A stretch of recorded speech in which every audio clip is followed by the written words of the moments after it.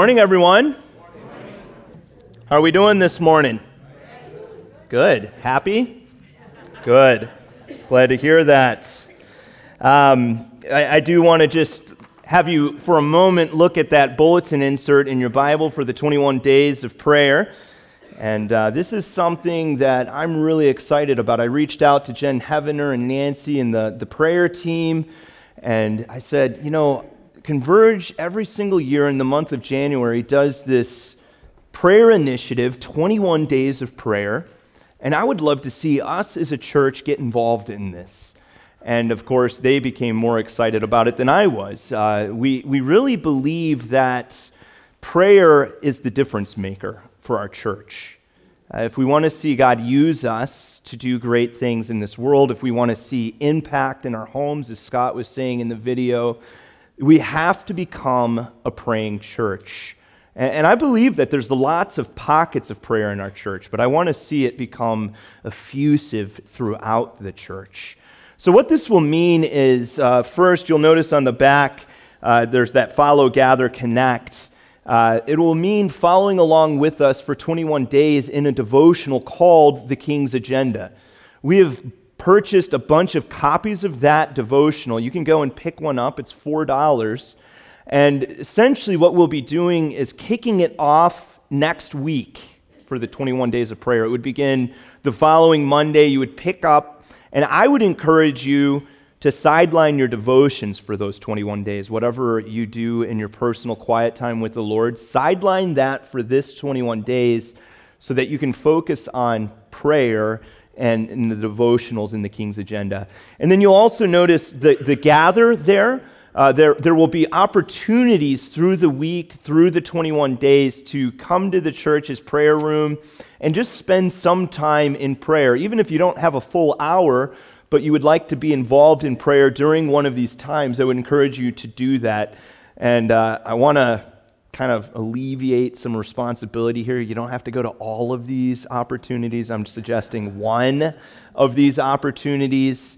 And I got to tell you, it's good to take pause out of your week, especially in these 21 days, and pray together. And then also we have Connect. There will be opportunity on Facebook, a daily scripture verse, and you can get involved in that by just simply commenting on Facebook and telling others, sharing stories about what God's laying on your heart or what you're seeing as you pray. One more thing that I want to draw your attention to is next week, we're starting our membership class. And this church firmly believes that we, the church, are our members, the people that partner together to advance the gospel of Jesus Christ. And so I want to invite you into the membership of our church. And if you're wondering what that is all about, next week, second service in the cafe room, which is downstairs, there will be membership classes. And I would love to see, if you've never become a member of the church, you in that class. So pray about it, think about it, but definitely get out to that table and get one of those booklets for 21 days of prayer. All right, so as we think about the idea of prayer this morning, the elders back in November took some time and went away for a weekend, and we want to start creating a tradition where the elders of the church go off and fast and pray together to ask God for 2 goals every year, 1 to 2 goals that we would like to focus upon as a church. I think sometimes as you're thinking about what you would like to happen for your church, you say, oh man, here's 20 things that I want to see get better or be different. And the truth is, you can't really do 20 things well at the same time. You tend to do 20 things 10% well. But you can do 1 or 2 things well when you give it your focused attention. So we identified 2 goals. The first is family ministry, and the second is generosity.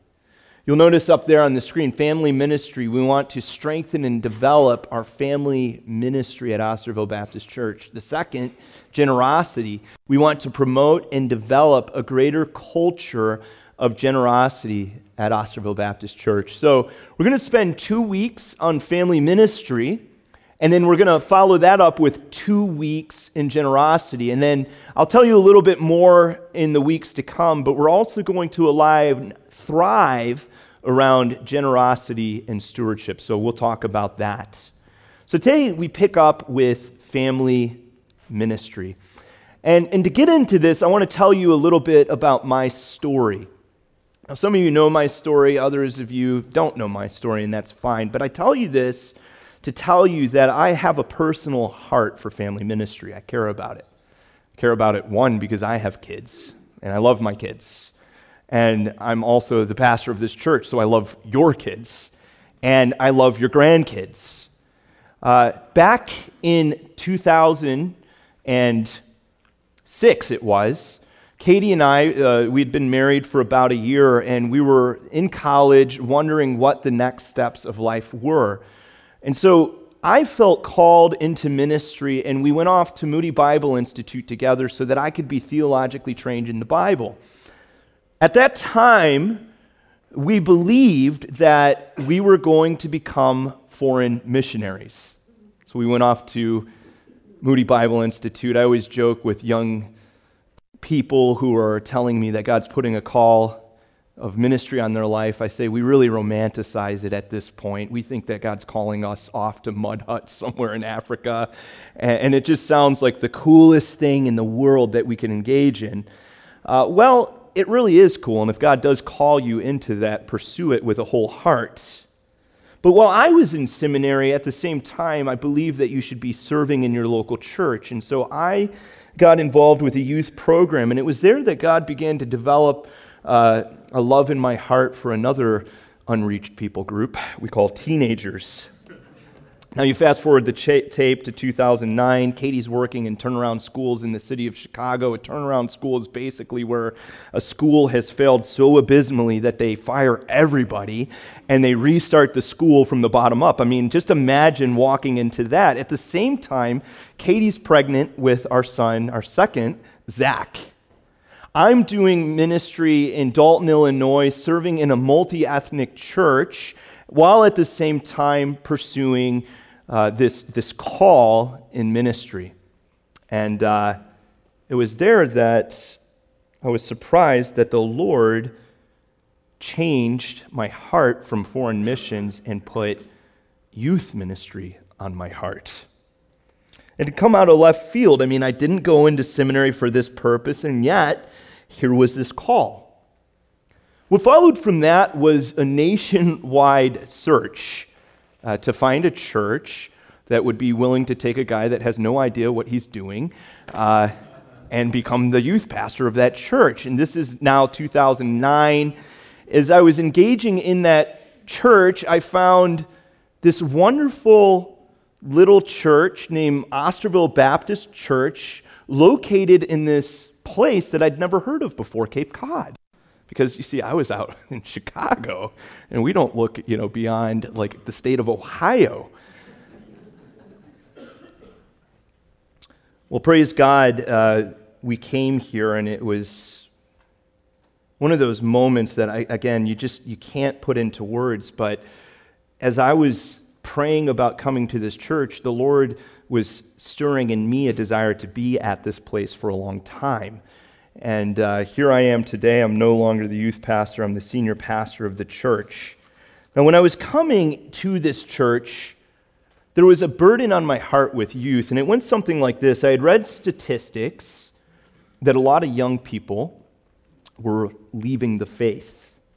I nearly had done this at the age of 16, 17, and so I was praying, Lord, how can I have some kind of impact with students? And, that's the big question when it comes to family ministries.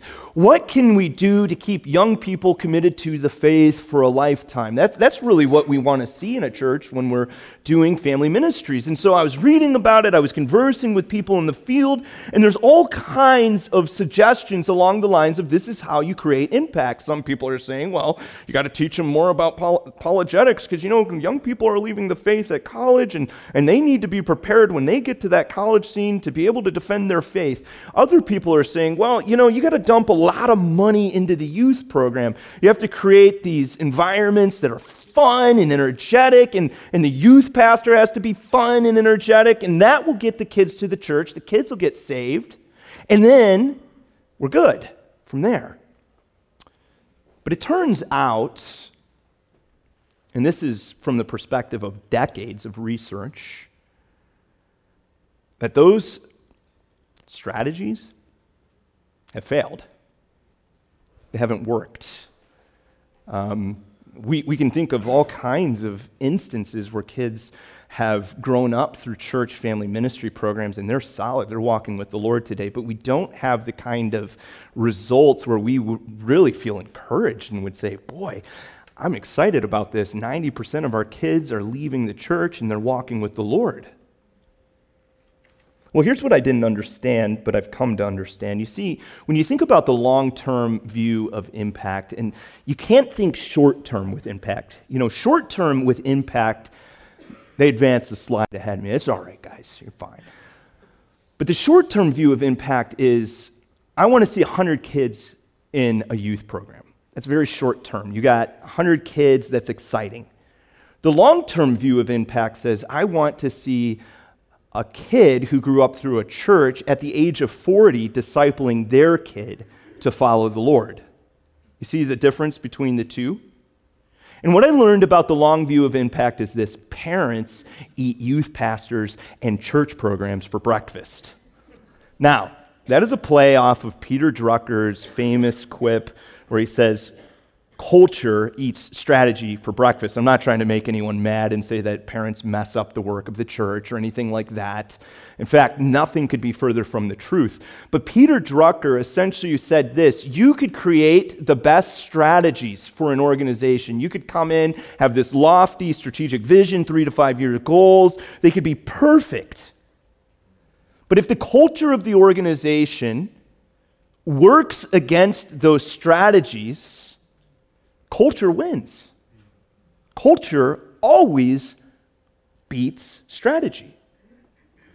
And the same thing could be true when we think about family ministry programs. We could create the best family ministry program in the world, but if the culture of a child's home is not Christ-centered, the culture of the home tends to win the day. And so this is what youth workers and people in children's ministry have been seeing. They're asking questions. They're like, well, why is it that so many students seem to struggle to live out their faith every day? And why is it that young men and young women aren't holding to deep biblical truths, and they're dealing with inner spirituality problems? And there's also issues like of diet and dating and dress. And in here is the difficult but the obvious truth. These are the same issues that their parents, are dealing with. We too struggle with faith and authentic spirituality and Christ-centered identity. And why do parents struggle? Well, I would submit to you because parents haven't been discipled well by the church. So now you start to see how this becomes a vicious cycle, right? And I think the cycle has happened for several reasons. But I want to identify one of the big reasons why I think this cycle has happened. And it has something to do with this. We are an outsourcing culture. We look to the experts. You want your child to learn a foreign language, you find an instructor. You want your child to get good grades, well, you have to think about finding the best school, the best teachers, the best resources to help them get those grades. Pro athlete, you get them on a traveling team so that they can become the next Tom Brady. And we're still a little bit hurt that they didn't get beyond in the playoffs, but we'll get off of that. And you take that same principle now and you apply it to their spiritual life. I want my kids to have Jesus in their world, so therefore I need to find a church that offers the best programs that are fun, attractive, and promote spirituality. And the church, of course, has been all too happy to comply with this and take on the same mentality and say, go ahead, send them to us and we'll take care of it. But the problem is that greatly, greatly misses God's design for how children best grow to know Him, love Him, and follow Him. So let's consider God's design for a moment. You see, God's design is that the family is God's best plan for spiritually raising children. I recently read G.K. Chesterton. He was commenting on the American and British jury system, and his point proves to be true as we think about this too. He said, the trend of our epoch up to this time has been consistently towards specialism and professionalism. We tend to have trained soldiers because they fight better, trained singers because they sing better, trained dancers because they dance better, specially instructed laughers because they laugh better, and so on and so on. Yet, our civilization has decided, and very justly decided, that determining the guilt or innocence of men is a thing too important to be entrusted to trained men. When it wishes for light upon that matter, it asks men who know no more about the law than I know, but who can feel the things that I feel in the jury box. When it wants a library catalog, solar system discovered, any trifle of that kind, it uses up its specialists. But when it wishes anything done which is really serious, it collects 12 of the ordinary men standing round. And the same thing was done, if I remember right, by the founder of Christianity. Now you see how this applies. Raising children to know God, love God, and follow God is too important a task to be entrusted to experts who are emotionally not engaged with that child, who do not love that child and have a vision for that child like the parent does. It was never God's plan. God created the family so that children could be nurtured and raised in a safe and loving environment that was healthy. And you see this in the beginning when you look at the book of Genesis. It begins with God creating Adam. He sees that Adam's alone. And then in Genesis 2:18, he says, it's not good for man to be alone. So he creates Eve. And then after marrying the two of them, God tells them in Genesis 1:28, be fruitful and multiply. Essentially, God's saying what? Have a family. Have a family. Now, we live in a fallen world. I recognize that. And I know that some of you have come from horrible family backgrounds. Other of us feel like when it comes to conversations on family, I'm on the outside looking in. My family doesn't look like the biblical ideal. Others of us are saying, boy, I could have used a sermon like this 20 years ago. But here's the deal. In this broken world, all of us are only ever moving towards the ideal. When you're on Facebook and you see those pictures with people with bright, shiny, pearly white teeth, and they're always happy as a family together, I got to tell you, that's probably not what the inner workings of their home look like. No one is the ideal family. So as a Christ follower, I begin with where I am. This is the place I'm at now. And God encourages me to move towards the ideal as I grow in Him. Do you see what I'm saying here? So here's what the ideal can provide for our children when we strive towards it. We can create a place that is loving and safe. We can raise children to be independent adults. We can impart moral values to them. We can also help our kids to learn who they are. This is what a parent can do. One of the greatest blessings a parent can give to a child is to say, this is who you are, and I accept who you are.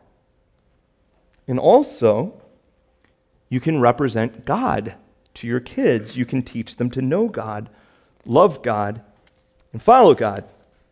As you look at all of those gifts that we could give to our kids, now you have to ask the question, which is most important?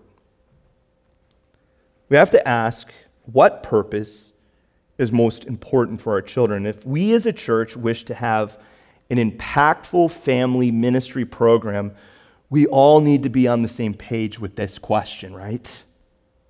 If the church says one thing and the parent says a different thing, you can see how those two messages would be in conflict with one another. And that wouldn't be good for our kids, would it?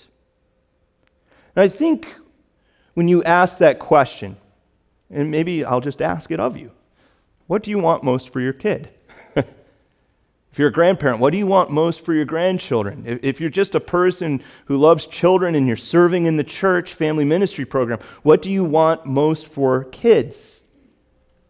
I think that when we answer that question, like if we had a magic genie and we could rub the genie lamp and the genie pops out and we are asked that question, I don't know if any one of us would have like a stated, this is what I want most for my kids, but we're operating under some kind of assumption or worldview.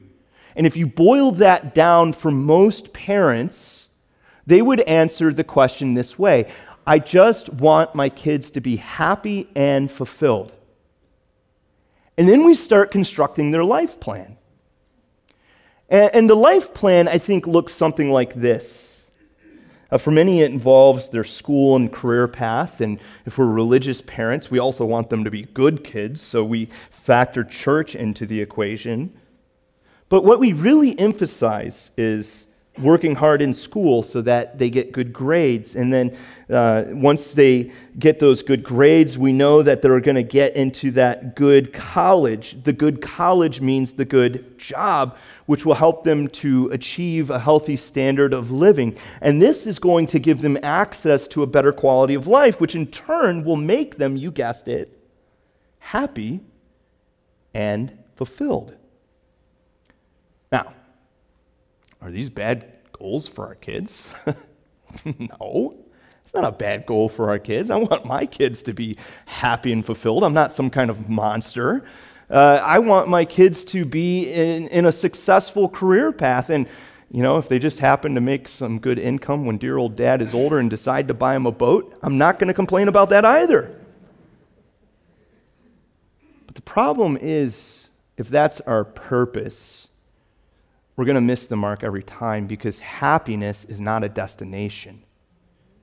If you aim for happiness and fulfillment, you're going to miss the mark every time. It's like walking into a room full of fog, trying to grab hold of the fog and handing it to your kids. When we look at the Bible, Solomon was involved in that life plan. You know, the life plan of achieving happiness, getting all of the things, all of the stuff, all of the experiences. And I want you to see what Solomon discovered along the way. In Ecclesiastes 2:1, he said, I said to myself, come on, let's try pleasure. Let's look for the good things in life. And then verses 4-8, I also tried to find meaning by building huge homes for myself. I had everything a man could desire. Verse 10, I even found great pleasure in hard work, a reward for all my labors. But as I looked at everything, verse 11, I had worked so hard to accomplish, it was all so meaningless, like chasing the wind. There was nothing really worthwhile anywhere. It turns out that we hand our kids the same worn-out attempts to find happiness that we pursued. We're running on a hamster wheel. That's all we've ever been doing. We've been running on the hamster wheel, and so we say to them, there's your hamster wheel. We've been told that there's gold at the end of the magic rainbow. We got to the end of the magic rainbow. We didn't find the gold, but I got to tell you, when you've heard something long enough, when you've been told long enough that this is the way that it is, you begin to believe that. And even if you didn't find the gold at the end of the magic rainbow, you just try to set things up for your children to avoid the mistakes that you made so that they could find the gold at the end of the magic rainbow. And thus your parents did for you, and thus their parents did for them. Well, can I suggest something? How about we get off the hamster wheel and stop looking for the gold at the end of the magic rainbow? Happiness is not a destination. I want to tell you, it's a byproduct.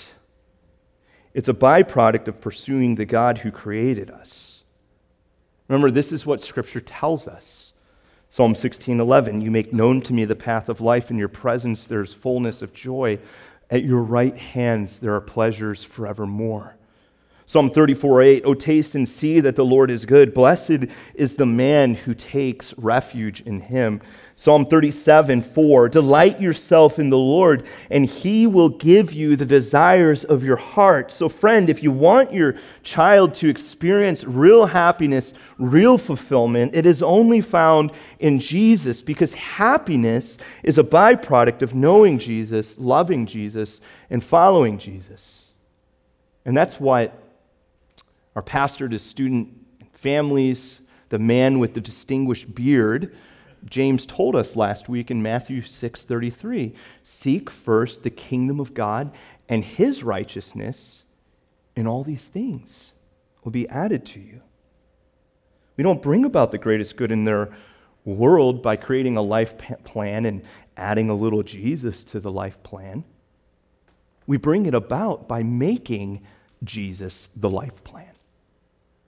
And that's where church and parents have to agree upon. That's what we have to agree upon. If we can both see that together, then we can create a family ministry program that will have lasting, long-term impact in the lives of children. So how do we do that, you're asking? Well, I can't give you all the answers, but you guys are great at asking questions. So I'm going to give you the big answer to that question, and it is this: parents pass along the faith that they have cultivated.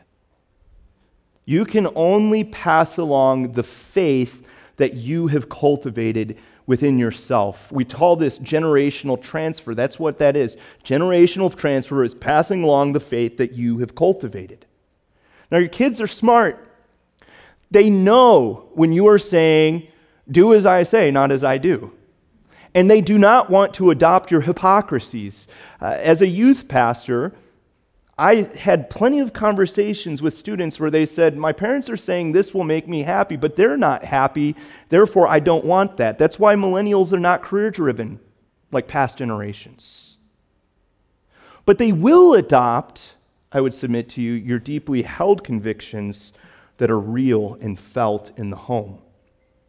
So the first part of that is you must cultivate a healthy faith. Proverbs 14:26, he who fears the Lord has a secure fortress, and for his children it will be a refuge. Proverbs 20, verse 7, the righteous man leads a blameless life. Blessed are his children after him. That's why we talk about a vision statement all the time that is meant to cultivate faith, worship, transformation, mission. Worship is all about coming to know who God is, all that God is with all that you are, so that you love him from the core of your being. That's why church on Sunday morning is so important, to set aside that marked time to say that God's special. He's the center of my world, and I'm going to designate time where I meet with him and worship him and sit under his preached word. Transformation deals with our spiritual growth. And God's placed you in a Christian family called the church. And the Bible says that you can't grow without your church. Why? Because the Holy Spirit grows us through the spiritual gifts of other Christians. So if I'm not in church fellowship, I can't receive those gifts from other Christians, and they don't receive those gifts from me when I'm not there. That's why we emphasize things like group discipleship and in prayer together and life-on-life ministry. God uses those things to grow us. Mission is the overflow of worship and transformation. You have not become a mature Christian until you develop a heart for others. And as God transforms us, we stop thinking mostly about ourselves, and we become generous in our disposition. And that pours out into the lives of other people's friends. If you want a faith that is worth passing along, you have to get into that plan, worship, transformation, mission. That's the kind of faith that when you pass that to your children, they're going to want that kind of faith. So now we got to talk about the second part, passing it along. You know, one of the reasons I think that faith hasn't transferred well in our society is we have developed this value that faith is a personal, private thing. I don't talk about my faith. I don't have people see me pray. I heard a story from Katie about a pastor that she had read about who was talking to one of the key leader's kids in the church, and the key leader's child was praying for the dad's salvation. And the dad was a committed Christian, and the pastor said, "Why?" And the daughter said, "Because I never see dad talk about Jesus, so I don't think he knows him." Well, look at what the scripture speaks about generational transfer in the Old Testament and New Testament. Listen to some of these passages. Proverbs 22:6. "Train a child up in the way he should go, and even when he is old, he will not depart from it." That's not a promise, but is a general statement of truth.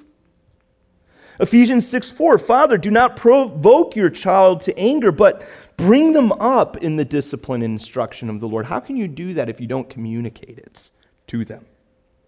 Psalm 78:5-7, "He commanded fathers to teach their children, that the next generation might know them. The children yet unborn arise and tell their children, so that they should set their hope in their God, and not forget the works of God, but keep his commandments." You see, in Scripture, when it comes to generation transfer, parents hold the big R of responsibility. It's not the school system's job. It's not the government's job. It's not the media's job. It's not even the church's ultimate job. We're involved. The church is involved. But the big R of responsibility is with you, parent. You hold it. And you can't delegate that big R away. Now, there's some jobs in our job description that we know we can't delegate away. That's mine. That's my job. There's a conundrum left to us by the Greeks. It's called Theseus' ship. And essentially, Theseus was the founder of Athens, and as they wanted to honor him, they decided that they were going to keep his ship pristine. So over the years, as time passed, they would replace boards on the ship, and eventually the conundrum came about that they had replaced every single board on the ship. So this gave philosophers all kinds of things to think about and stare at their navel over. If we've replaced every board on this ship, is it still Theseus' ship? And we turn that philosophical question on ourselves when it comes to our children. If our children gain their spiritual priorities and values from other people, whose children are they? And that's why sometimes our kids come home from college and we're like, what happened? And we think that we lost them there, but in reality, what people are seeing who are researching this is it didn't happen there. It happened when they were 12. And then it moved on from there.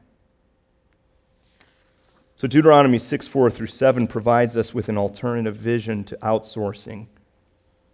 It says, "Hear, O Israel, the Lord our God, the Lord is one. You shall love the Lord with all your heart and with all your soul and with all your might. And these words that I have commanded to you today shall be on your heart." So you're cultivating the faith. "You shall teach them diligently." You're passing it to your children. "And shall talk of them when you sit in your house and when you walk by the way and when you lie down and when you rise." Do you see the simplicity yet profundity of this? I hope you do. We transfer our faith in all of the mundane moments. It's not just organizing like a family worship time where we pull out the Bible or saying prayers around the dinner table, though I do hope that you're doing those things as well. But in Deuteronomy 6:7, the phrase, "You shall teach them diligently," is the Hebrew word shanan, which means to chisel into stone or to whet a blade, actions implying repetitive, intentional, transformative activity. So your kids adopt Christ when Christ pours out of you in the everyday moments of life. What does that look like? Well, it looks like you just got that bill that was terrifying. And instead of giving in to anxiety, the first instinct is, I'm going to pray about this.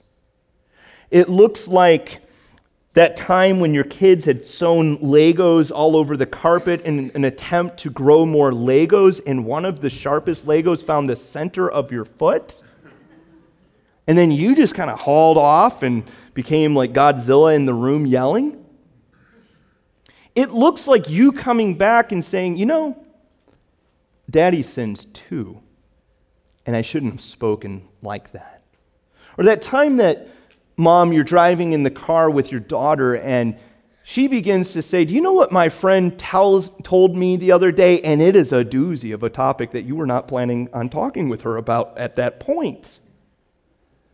But then you pause and you say, Mommy was waiting to talk to you about this, but you're becoming a big girl in the Lord.